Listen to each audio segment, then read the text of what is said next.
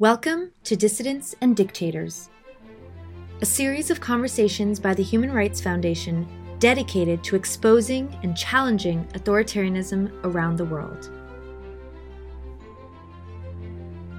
Good afternoon, good evening, or good morning, whatever you may be. Welcome to Dissidents and Dictators, a weekly conversation series where we expose dictators, debate pressing global human rights issues, and brainstorm how, together, we can put human rights at the top of the world's agenda. My name is Roberto Gonzalez, and I am the Chief Legal Officer at the Human Rights Foundation. For those of you who may not be familiar with our organization, let me tell you a bit about HRF. The Human Rights Foundation is a non-profit organization promoting freedom and democracy primarily in countries under authoritarian rule. Part of our work is supporting activists at the front line of human rights issues. If you have a couple of minutes to spare, please check out our website, which is hrf.org, to learn more about our work. HRF also produces the Oslo Freedom Forum, which is a global conference series where activists, dissidents, and many others share their stories and connect with people who share an interest in advancing human rights. We have a club here on Clubhouse called Oslo Freedom Forum, so if you haven't already, please join it today and check out our website, which is oslofreedomforum.com. We are very honored to be joined today by four guests, and let me introduce them. We have Svitlana Tikhanovskaya. She is a former presidential candidate and leader of the National Democratic Movement in Belarus. According to unofficial results, she received the most votes in the presidential election of Belarus in August of last year. However, the official results were falsified in favor of Alexander Lukashenko, and she was forced out of her country. She has been officially recognized as the rightful winner of the elections by the United States and most European countries. She has been rallying pressure on the unelected authorities, both inside and outside of Belarus, to stop state-sponsored violence in the country, and of course, peacefully bringing about free and democratic elections to resolve the crisis. We are also joined by Bill Browder, who is an economist and CEO of Hermitage Capital Management, an investment fund specializing in Russian markets. In 2008, one of Bill's lawyers, Alexei Magnitsky, was arrested on charges of tax evasion after accusing Russian tax officials of systemic theft and fraud. Magnitsky, unfortunately, died in custody after 11 months awaiting trial. In response, Bill began a global campaign resulting in the Magnitsky Act, which is a law sanctioning individuals responsible for human rights violations. The Magnitsky Act has been passed by the United States and the European Union. We are also honored with the presence of Michael McFaul, who is a professor at Stanford University and is also a senior fellow at the Hoover Institution. Michael served for 5 years in the Obama administration, first as a special assistant to the president and senior director for Russian and Eurasian affairs at the National Security Council at the White House, and then as U.S. ambassador to Russia. Michael has authored several books, most recently the New York Times bestseller From Cold War to Hot Peace, an American ambassador in Putin's Russia. And finally, we are honored with the presence of Garry Kasparov, who is an outspoken advocate for human rights and democracy in Russia. Widely considered history's greatest chess player, Garry retired from the sport in 2005 to devote his time to writing and human rights activism. He joined The Other Russia, a pro-democracy coalition opposing Putin, and was a candidate in the 2008 Russian presidential race. He is currently the chairman of the Human Rights Foundation. Thank you, everyone, for joining us this afternoon. Today, we'll be talking about democracy, movement in Belarus, the state of civil society in light of the ongoing crackdown, and on how the international community can help. But before we do, let me give you a quick note. Unlike previous Clubhouse discussions, HRF will be recording this conversation today because we will be releasing it later as a podcast. For that reason, we caution anyone participating today that if you have any security concerns, Please use anonymity on your account profile. And if you want to speak, you have the option to do so, of course, but you have also the option of voicing your opinions without personal identifiers. Thank you so much for understanding. And now, Svetlana just joined the club. Welcome, Svetlana. Let me start with you, if I may. Could you please give us an update on the state of the democratic movement in Belarus? Hello, everyone, and thank you for organizing such a wonderful meeting with wonderful people. Thank you for joining all the rest of the people who may be supporting our democratic movement in Belarus today. And first of all, I have to say that protesting movement in Belarus is continuing, and it's not going to, people are not going to give up, because they really woke up maybe this year, and despite of the increasing level of repressions in Belarus, despite of all the tortures in jails and kidnapping people on the streets, people have this strong will to fight, because they know what they're fighting for. They're fighting for safe country, for better future for our children, for new Belarus, where everybody is respected, and where they will retain their right to vote, to speak openly, and will not be prosecuted for this. It's rather difficult to fight on the ground, because of this tortures and repressions and violence. And people have to look for new ways how to fight against regime, and but we are united, and this feeling of unity regime will not be able to steal. So, and maybe during this conversation, we'll be able to find more opportunities to support people in Belarus, to support people who are fighting, not looking at all the repressions. So, welcome everybody. Thank you so much, Vitlana. I know that I looked at your website, and I know you have a pretty comprehensive plan for how Belarus could look in the future. Could you perhaps tell us a bit about your plan for bringing about free and fair elections?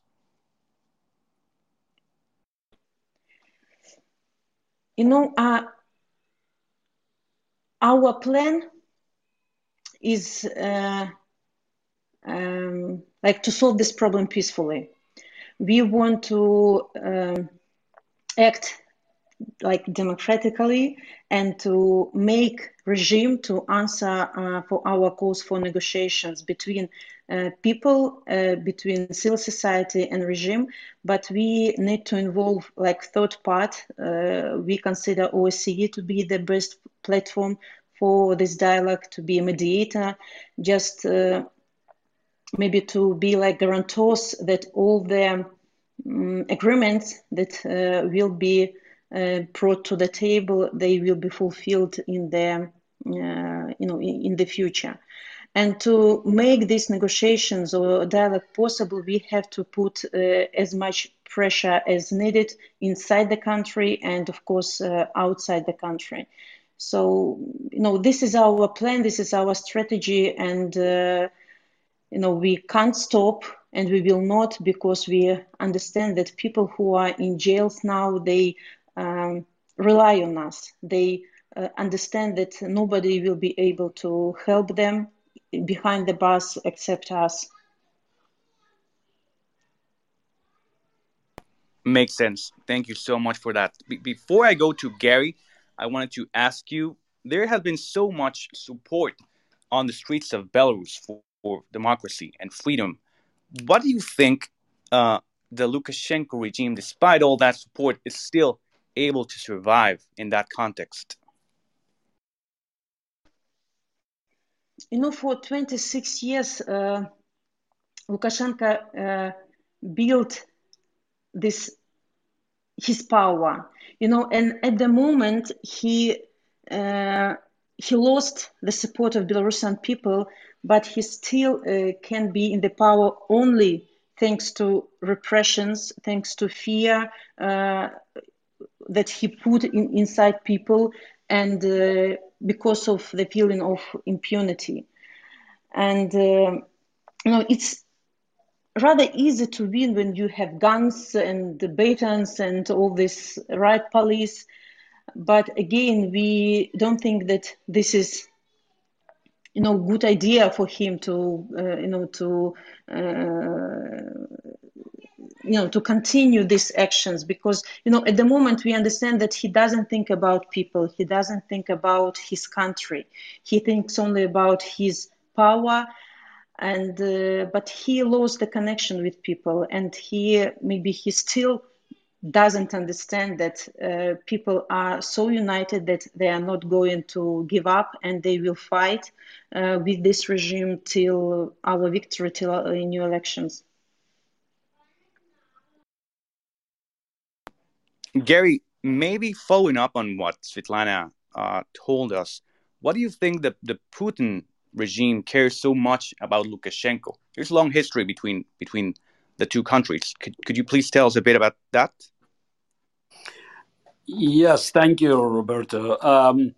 I probably would bring a pessimistic note to what Svetlana said at the end of her presentation, talking about next elections.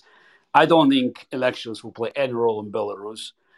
Whether Putin and Lukashenko could agree on some sort of unification, which means that Belarus could be swallowed by Russia, or it will be an agreement that will justify Russian invasion, to put Russian military force there to guarantee that no anti-Lukashenko revolt could happen among Belarusian security forces or army. And I think that Lukashenko is staying there just because of this unflinching support from Putin.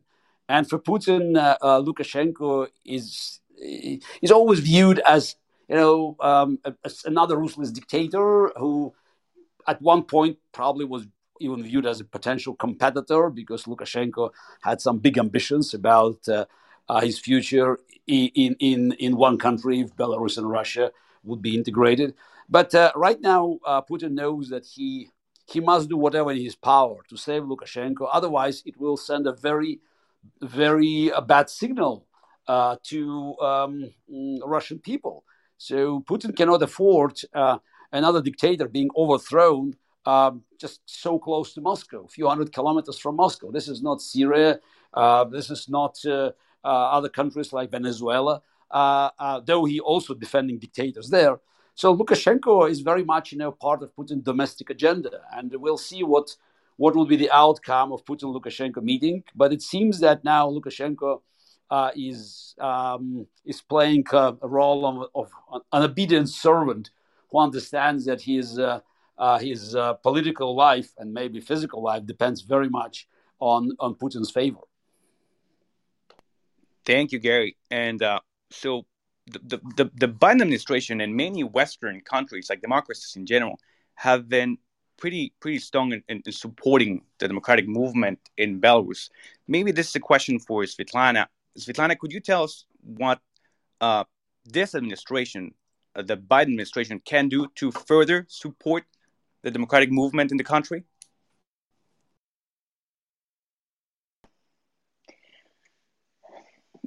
We heard the strong message sent Biden before his becoming president, that he is supporting Belarus people in our fight for democratic changes in Belarus. And we really understand that the USA is a powerful country, is the first democracies in the world, can do a lot in our case. And the fact that they adopted this act of democracy in Belarus in very short period proves this. And we, in a very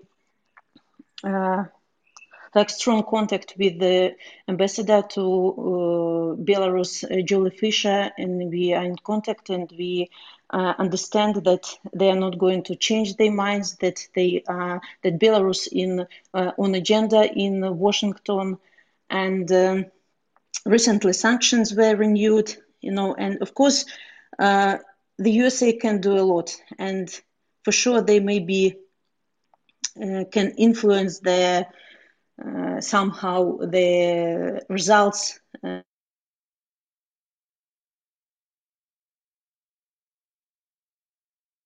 I think we have lost Svetlana, but I wanted to ask you the same question, Michael, given your vast experience in government. So what do you think this administration can do to further help the movement in Belarus based on, your experience in prior administrations or in general? Well, first of all, thanks for having me. It's a real honor to be on a panel with President Tsikhanouskaya. That's why I'm here, to be in her midst. I find what is going on in Belarus to be incredibly inspiring. Brave people have been persistently fighting for democracy for months now, and I think we all have to understand and realize, I'm speaking here first as a political scientist, I'll talk about Biden in a minute, but I study social movements and transitions from authoritarian rule, and there's a certain point in the battle between Democrats and autocrats where the Democrats have the momentum and they have the support of society. It doesn't mean they come to power then, but there's a point of no return. No one I know believes that the Lukashenko regime or a successor to President Lukashenko will ever have legitimacy in Belarus again. That doesn't mean we know when to predict his fall. Really bad, weak dictators can last a long time, especially when they have allies like Mr. Putin in the neighborhood. But it does remind me of other cases where the struggle was long, sometimes decades long in South Africa. Sometimes, we had Solidarity, looked like they were going to come to power in 81, and it took 8 more years. 1996 in Serbia didn't happen, but it happened later in 2000. Ukraine without Kuchma was 2001. It felt like failure, and there was breakthrough 3 years later. And I just want to remind people of that, because I get the sense sometimes that there's pessimism about what's happening in Belarus, given how oppressive the regime has been. And I just want to remind people that oftentimes there's a failure at breakthrough in the beginning, and then breakthrough happens, years down the road. And I fully predict that will happen with Belarus. I don't know when, but I just do not see a way that this regime ever regains whatever authority, legitimacy, popularity it once had. With respect to the Biden team, I think they have made certainly candidate Biden said the right things. I'm very impressed with our new ambassador and the way that she has interacted with President Tsikhanouskaya. I wish she would use that phrase, President-elect Tsikhanouskaya. Maybe we could use that phrase. I think that's important. Obviously, they could do more if they wanted to. They could do more with respect to sanctions. They could do more with organizing our allies to put more pressure on the Lukashenko regime. And they could do more with respect to how they are handling and dealing with Mr. Putin, because without Mr. Putin, there is no Lukashenko regime. And I also think, and I'd like to hear other people respond to this on this in this meeting. There are other examples of governments in exile that become more consolidated, become more legitimated, and more deeply recognized than right now we see with the government in exile in Belarus. I was just speaking yesterday to an ambassador in a European country from President Guaido's government. And I think that is another signaling policy that the Biden administration should consider. And then finally, I'm just echoing here. I know lots of people on this call, and I'm thinking of Gary in particular. Always remember when our friend Boris Nemtsov used to say this. Gary says that I know all the time. There's one, what one can do to help democratic opposition movements is one category, and we should dig deeper into that. But there's another category, which is don't help the autocrats. And in the case of Belarus, we're still helping the autocrats. And I think, greater focus on technology export controls. There's been some progress on that with respect to Belarus, and probably many people participating in this event were part of that effort. And I think that was a great, successful effort. But I think just more focus on direct, but more importantly, indirect ways that democratic societies maybe inadvertently help autocrats, and to focus on that and to stop helping autocrats. I think that's a very important set of policy options that the Biden administration should consider. Thank you so much, Michael. Actually, you touched on something very important, which is sanctions, right? Economic sanctions, different type of sanctions.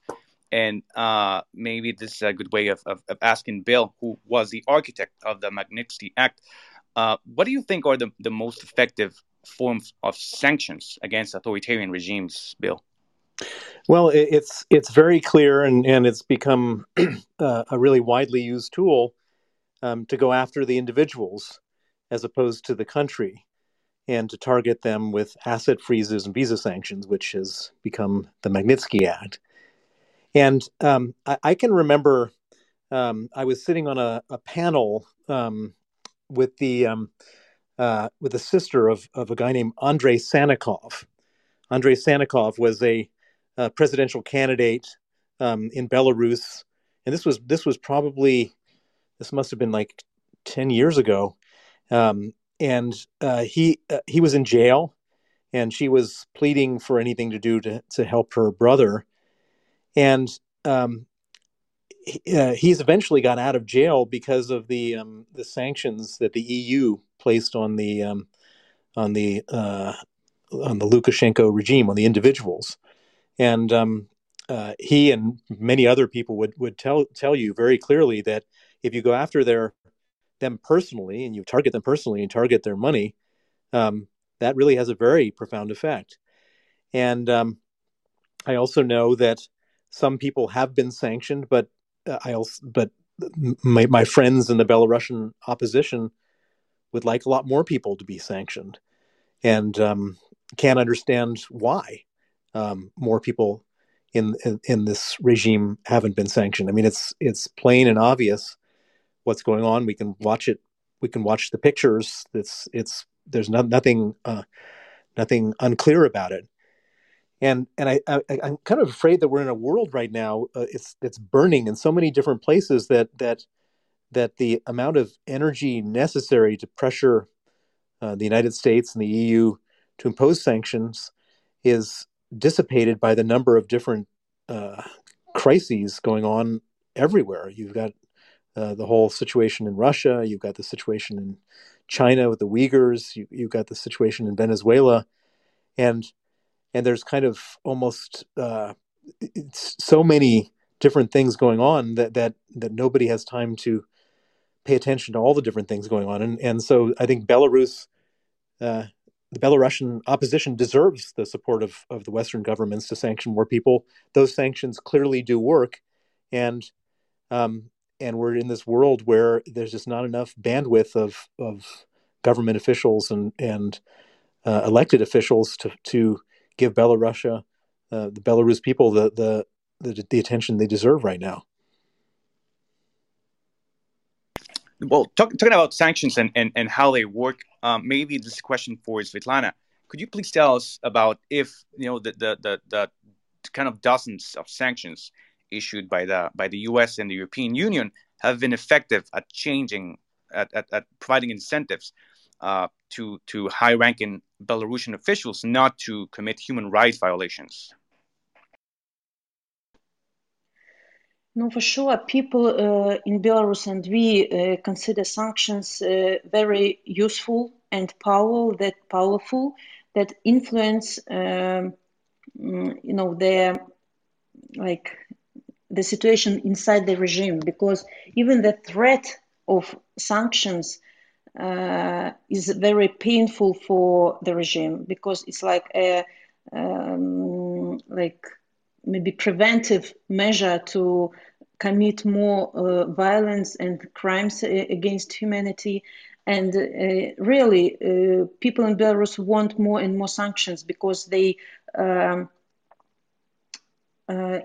like they don't. It's not like a punishment for people, but it's like searching for justice, I'd say. And they're sure that more judges and people from nomenclatura, and especially for riot policemen and high-ranked people, have to be on sanction list. And they even ready to go further and put families of these people on the sanction list, because they really wonder why, for example, one person is on sanction list, but son or daughter of this person is studying in somewhere in Western University. So as for economical sanctions, it's threatened for this regime as well, because of course they don't want to lose this trade relationship with with foreign companies, and they would prefer to avoid this. But it's very significant leverage that really can influence the situation. So we are standing for more private sanctions and economic sanctions, but only to the companies that are like pocket of this regime, not on small businesses or people who are supporting or businesses that are supporting protesting movement, but like targeted sanctions. Franak, maybe you would add something. I can jump in here. Hello, everyone. Actually, right now we see the U.S. introducing sanctions. Just literally a few days ago, it happened, and immediately, Lukashenko and the Ministry of Foreign Affairs reacted. It's really hitting on them, and even I think 12 years ago, David Kramer was coming to Minsk to negotiate the release of political prisoners, and it was American package of sanctions who helped to release Alexander Kazulin back then. And right now, we see a similar situation, and sanctions become very important accountability tool that can really make a change, especially in a very difficult Belarus situation. Thank you so much, Franak. By the way, I'm going to introduce Franak to everyone here, because Svetlana might have to leave a bit early like in this discussion. So Franak is a senior advisor to Svetlana. He is a journalist and an activist who has frequently advocated for personal freedom and democracy in Belarus. For his activism and journalism in Belarus, of course, he has been jailed multiple times. So, Franak, thank you so much for joining us. I wanted to ask, speaking about the topic of sanctions, I wanted to pose this question to Michael. Perhaps, what do you think is stopping the Biden administration from issuing more sanctions? Honestly, I don't know. I don't have a sense for what they've decided to do and what they haven't. I would remind everybody that they don't really have their full team in place. Their appointments have gone very slowly. I think the person who will be most responsible for Belarus and Russia, if she's confirmed, is Ambassador Toria Nuland.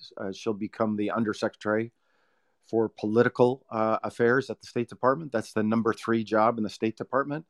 But she has not been confirmed. She hasn't even had her hearing, I don't think. And let alone the new assistant secretary that has been nominated, Karen Donfried, has been named. And so, what normally happens in a transition is that they do their policy reviews. I most certainly was part of that back in 2009. And my perception is that a thorough policy review of the region, with Russia in the middle of it, has not occurred yet.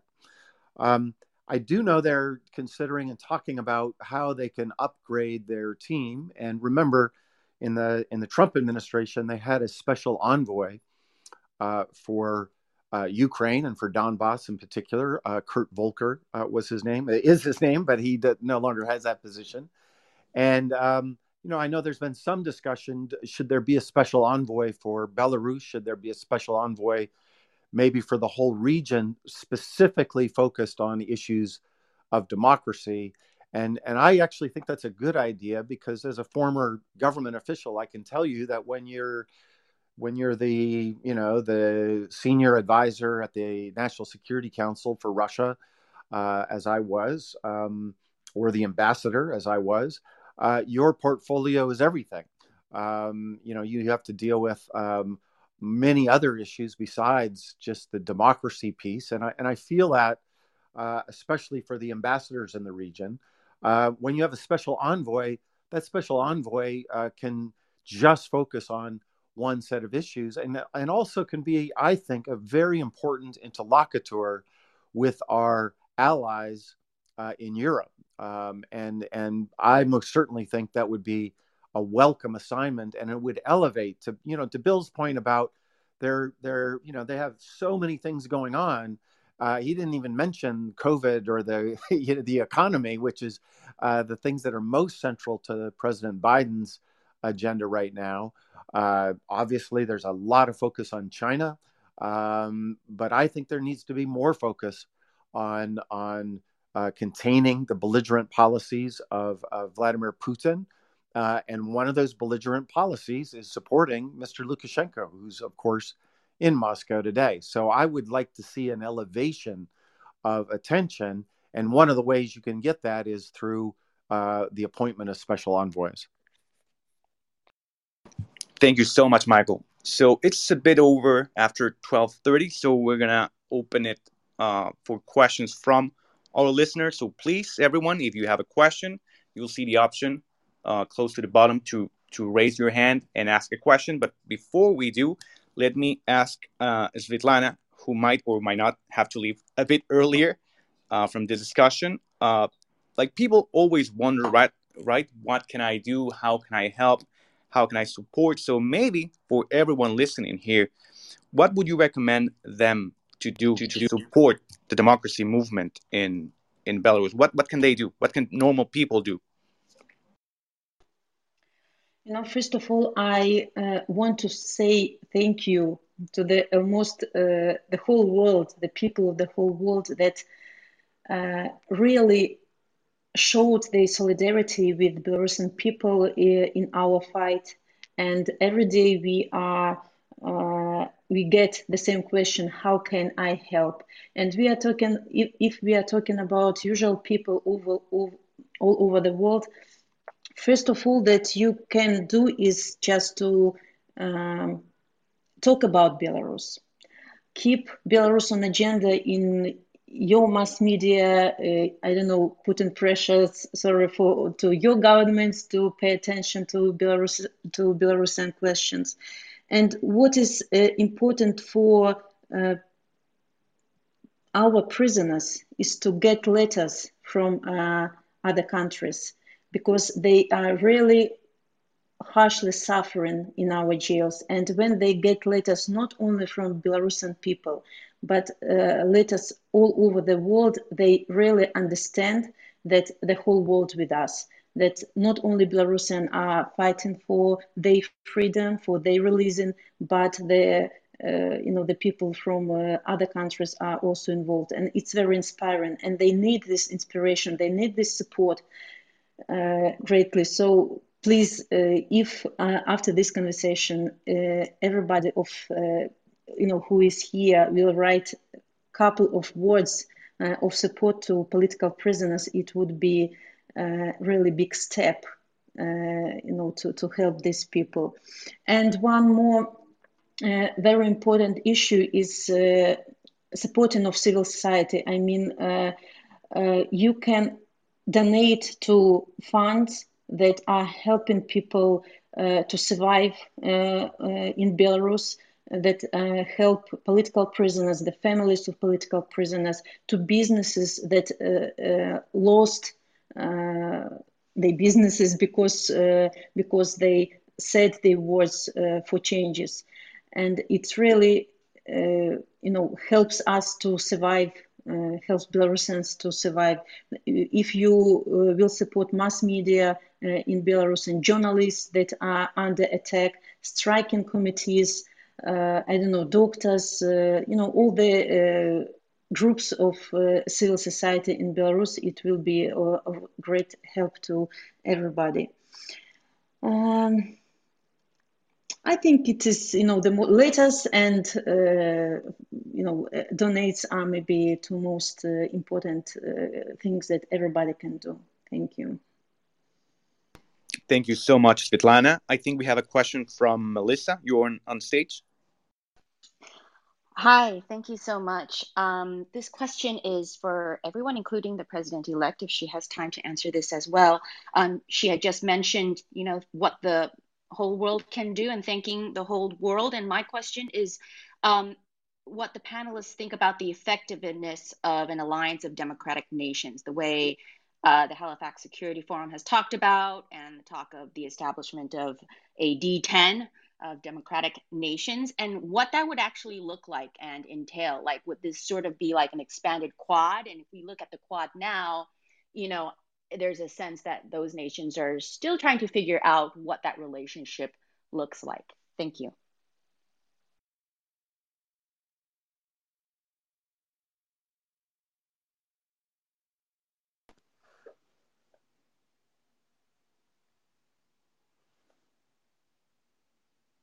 We can start with Michael or Gary or whoever wants to take the question. Sure, I'm happy to start, but I really look forward to hearing what Gary says. Of course, the autocrats are organized. I call it the illiberal international. They coordinate. They have their meetings. They think about their shared ideological perspectives. They give money to different political parties. Their media is highly coordinated. So without question, Democrats of the world need to unite. And I support the ideas of governments doing it. The questioner, I didn't see who it was, mentioned the Quad in Asia, but I want to remind everybody, there was for decades a Quad in Europe as well. When I was the U.S. ambassador, our Quad met every Thursday at 11. It was the Brits, the French, the Germans, and the Americans, and that tradition exists in many capitals, but could be resurrected. But I also want to make sure it's not just governments. I applaud the Biden administration's idea to have a democracy summit, and I've written about that. And I think the D10 is fine, although I don't know where you draw the line between D10 and then 11, 12, and 13, because there are more democracies in the world than just 10. But I don't want it to become another government-to-government forum. That was one of the mistakes that the community of democracies made in the 1990s. I'll bet you most people on this platform don't even know about the communities of democracies that was started in the Clinton years.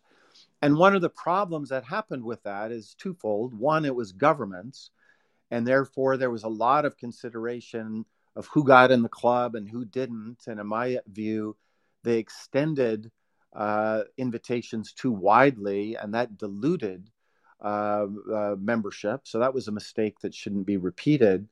But number two, a summit of democracy should be small d Democrats of all types, whether they are presidents in exile or whether they are presidents in the White House or whether they are, the Gary Kasparovs of the world, and everybody in between. I think this making this a transnational movement about ideas rather than a government-to-government piece, I think is really important. And my own view is that we haven't been thinking enough about the ideas of democracy and human rights and rule of law.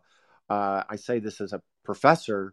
We kind of thought we had won that ideological struggle back at the end of the Cold War, and it turns out we didn't, and we're back into it. And I want to see a resurrection and renewal of thinking about those ideas, and then ways to help disseminate those ideas in a much more systematic way through, multiple different platforms, of which, we're on one right now, but I think we need a much bigger strategy for it. That is governments, governmental actors, but also non-governmental actors, media, philanthropy, all those coordinated so that we have our response to the illiberal international. Thank you so much, Michael. Gary, you want to respond? Yes, absolutely. I believe that the creation of League of Democracy is long overdue. I probably would correct Michael, who said that the war against authoritarianism and totalitarianism was not won in 1991. No, this war was won. America was triumphant. But the history doesn't end. And we all were jubilant in 91, 92. But what we found out that the moment our vigilance is no longer there, the moment we turn to be complacent, the evil comes back, because the evil doesn't die. It doesn't disappear. It could be buried under the rubbles of Berlin Wall for a while. But no, the moment we lose our vigilance, it sprouts out. Also, I liked very much what Mike said about the responsibilities of ambassadors and special envoys. He was absolutely right. He knows it from his own experience that ambassador had to deal with many things, because he or she, they represent the country, and the country could have other things rather than democracy or human rights, and that definitely puts limitations on the work of diplomats. But if you have an envoy who concentrates on democracy and human rights, that could also send a signal about the priorities. Unfortunately, the priorities of Biden administration are not democracy and human rights. And we see it, by the fact that, for instance, former Secretary of State John Kerry was nominated to be the Green Tsar. And the fact is that the person of that caliber and political heavyweight now is concentrating on climate agenda. That's a message to authoritarians around the world, especially to China and Russia. And we could see that today's climate meeting, definitely makes a big priority for Biden and his team. I'm not here to argue about the importance of that and necessity to work together, but that's exactly, what happens when you prioritize certain things at the expense of others. From Putin's perspective, it's the dealing on climate and making empty promises. It's an easy way out. And it definitely could bring down the painful for Putin and other dictators issues of human rights and democracy. And before America concentrates on democracy and human rights as the indispensable part of its foreign policy agenda, nothing will happen in Belarus or in Venezuela.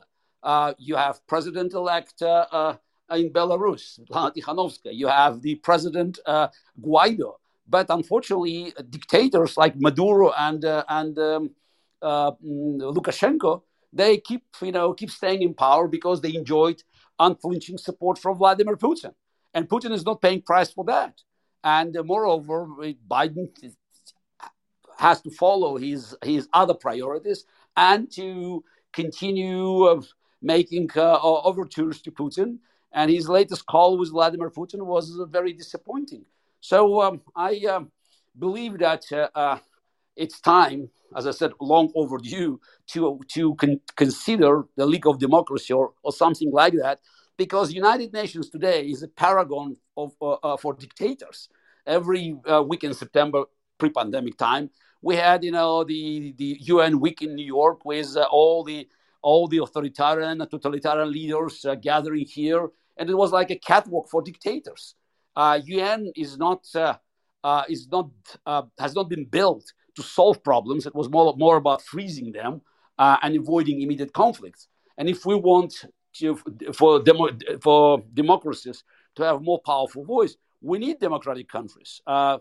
Typically, we said West, but now obviously we should look at Japan, South Korea, Taiwan, Australia, New Zealand, countries in South America, I'm sure, we could look for some African countries that will qualify.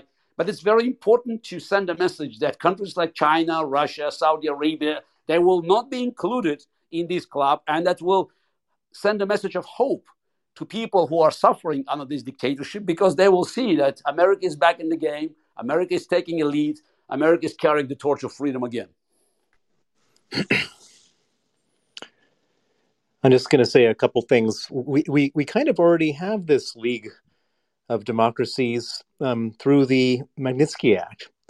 As I've been going around the world trying to get different countries to sign up to Magnitsky Acts, the ones that are interested are the rule of law countries, the democracies, and those are also, by the way, the ones where all the kleptocrats want to keep their money, and so we got the United States first, and then Canada, then the UK, and then the European Union, and we're on deck with Australia, and I guess New Zealand will follow quickly after that, and then Japan, and then Taiwan.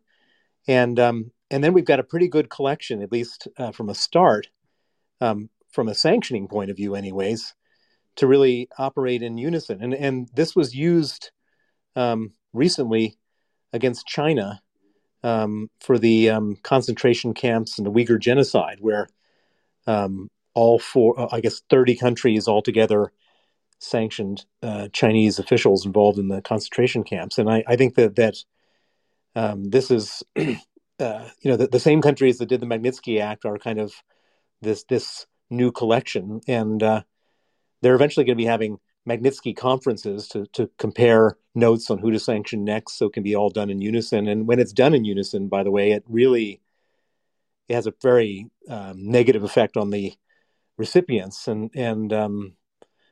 we saw that with how China responded to the Magnitsky sanctions, and I think this is kind of a very good platform to build out on for not just for sanctions, but for other types of collective action.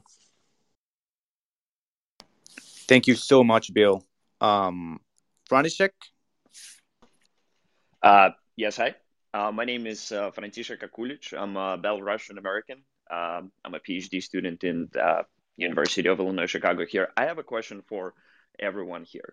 The one thing that's obviously on the mind of a lot of Belarusians is the question of actually sovereignty of Belarus. It is one thing to dealing with dictatorship, and a completely different thing to be for Belarus to be absorbed and integrated into Russia. From last year to this year, the number of people who are opposed in Belarus, due to some surveys, are opposed in Belarus to integration with Russia rose from, I believe, about 30% to up to 50% now. But at the same time, it's only half of the people within the Belarus that understand the situation and the depth of situation and the possibility of Belarus losing its sovereignty. So that being said, I guess my question is, what is the way for how can we possibly work with Belarusian people? I'm talking about all of the Belarusian people, even the ones who are apolitical, in terms of educating them and dealing with the propaganda, the strong propaganda that comes from Belarus news and Russian news, and in terms of understanding them that there is a real possibility of the Belarusian people losing the sovereignty of their country. And second of all, I guess, question for the United States is, where is this line after which one, during the process of integration, where would the United States would possibly step in, at which point of this process, if that's obviously something that will happen. Thank you. Thank you, František. Maybe we can start with Svetlana. Thank you. First of all, to struggle with propaganda, we have to educate people, I'd say, to explain them the results of such integration, because it was correctly said that not maybe everyone understands what will happen in the case of integration, and to strengthen this position of people, we have to remind all the time that we are a separate nation. We are not part of any other country. We have to strengthen our national identity, to study our history. Also, we have to develop independent media that are telling truth, that are educating people, and we have to build structures on the ground. We have never had any independent organizations like doctors' organizations or striking committees. We are studying to to work together, to listen to each other, but not one person who said he's our leader. So, and we have to underline that our independence, our sovereignty and our independence are not for trade. It's our country, and it's a pity that we have to fight for this independence now, but this is our path, and together, united, we have to go through these difficulties.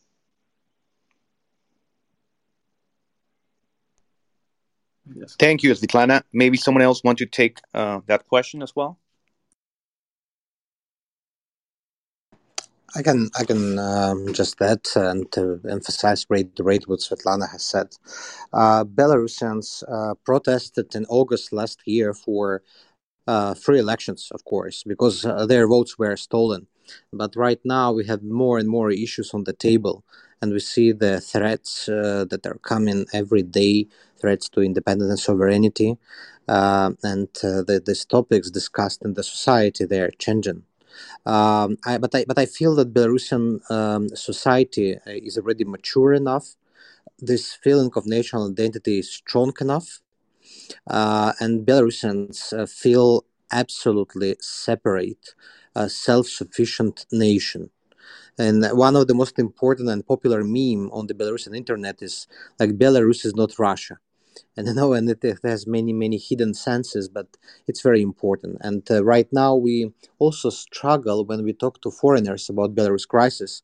We struggle to separate Belarus issue from Russia, because when Belarus issue, Belarus crisis is discussed as the part of Russian context, Belarus is lost somewhere. We always remind foreign leaders that please consider us separately. It's not the Cold War era. Let's leave spheres of influence in the past. Belarus is separate, Russia is separate, and it will help us a lot to solve Belarus crisis much quicker than to solve, the whole regional crisis caused by Kremlin's imperial policy. I would like to add, that that in Belarus today, the movement for Belarusian sovereignty and full independence, it should be closely tied with the fight against Lukashenko, because they cannot be separated. Lukashenko is not a president. He stole the elections, and he's more and more looks like Putin's envoy in Belarus. And I think what could happen in Belarus might be similar to events in Eastern Europe more than 3 decades ago, where the anti-communist movement against totalitarian regime was combined with fight against Soviet occupation. Technically, we can say that Belarus today is a satellite state of Putin's Russia. And I believe that the free world should, as Pramek said, separate Belarus from Russia, but should hold Putin responsible for supporting an usurper, the man who is known for his ruthless rule and who is relying on brute force repressions to stay in power illegally. And I think that will be very helpful if the free world will combine the fight against Lukashenko dictatorial power with further calls to end Russian attempts to absorb Belarus and to end both de facto and, who knows, maybe de jure, the Belarusian sovereignty. Thank you so much, Gary. Now let's hear from Larry. Yes, hello everyone. Thank you so much for inviting me. My name is Larry Poltavtsev. I live in Washington, D.C., and in my spare time, I'm actually a member of the Magnitsky Act initiative. So we are actually lobbying for individuals, mostly from Russian Federation, to be put on the Magnitsky list in Washington, D.C. My question is for the panel. Do you see any, do you anticipate any significant actions from the European side, from our allies in Europe, in respect to the Magnitsky Act, more sanctions against Russia and Belarus, and sort of any kind of movement? Because at the moment, my concern is that they are very much preoccupied for economic reasons with this new northern, what it's called, the oil pipeline from Russia that they're trying to build in Germany and so forth. Do you see that their politics will be influenced mostly by their economic decisions, or they are still committed to the Magnitsky Act initiative and democracy movements in Belarus and Ukraine? What do you think? I'll take this question. I think that there's one really huge deficiency in the way that Europe conducts its foreign policy, which is that there's no real sort of EU foreign policy. It's the foreign policy of 27 countries that have to get together and unanimously agree whatever decision they want to take. And so you end up with a situation where any one of those 27 countries can veto by not approving a decision. And we've seen this happen with the Magnitsky Act in a number of occasions. Hungary, which is run by Viktor Orban, who's a big friend of Vladimir Putin, had for a number of years blocked even the passage of the EU Magnitsky Act. And we've also seen, I believe, there was Cyprus blocking for a period of time any sanctions that the EU wanted to impose on Belarusian officials until that was overcome. And so this weird veto that little countries have creates this what I call lowest common denominator effect, where the decisions coming out of the EU have to pass muster with these countries like Malta and Cyprus and Hungary and others, and Putin understands this completely, and so he's able to pick off countries, little countries that will support him, and by doing so, effectively drive a Trojan horse into the EU and affect their ability to do anything. And so you end up in a situation like just today, there was this it's been announced that it was discovered that the two guys who did the Novichok poisoning were involved in an explosion of a bunch of stuff in the Czech Republic in 2014, and I mean it was effectively a Russian state terrorist act in the Czech Republic, and the best that the EU could do is say we're deeply concerned by it. And so I think that that's a real problem. Thank you so much, Bill. This has been a wonderful conversation, really. Unfortunately, we have run out of time, but before we close the discussion, I wanted to ask the last question to President-elect Tikhanovskaya. What do you think is the single most important thing you hope our listeners hopefully learn from this conversation today?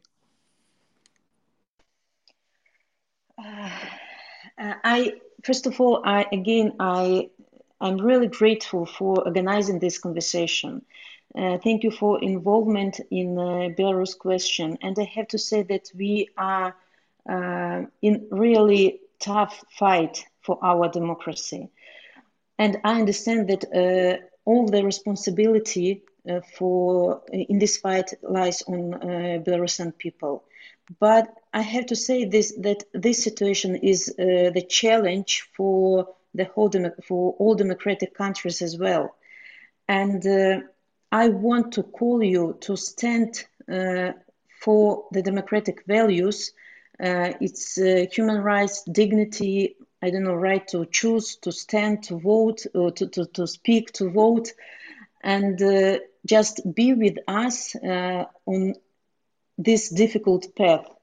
And with your help, with your solidarity, we will succeed. And we will be grateful to all of you during the next decades.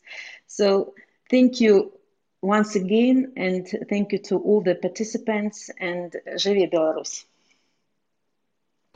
Thank you so much, and thank you everyone, our listeners, for joining the conversation. Thank you, Michael, Bill, Gary, Franak, and President-elect Tikhanovskaya. It has been wonderful, really, and enlightening. I don't know, Michael, if you have some last words.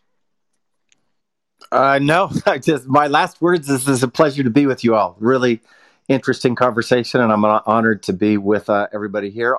This is my first Clubhouse event, so I'm now inaugurating one more platform about what to speak about these issues. But I'm very honored to be here. Thanks a lot for everybody. Thank you, Michael, so much, and thank you everyone for listening. Please join us next week with another interesting conversation as part of our Dissidents and Dictators Clubhouse. Thank you so much, everyone.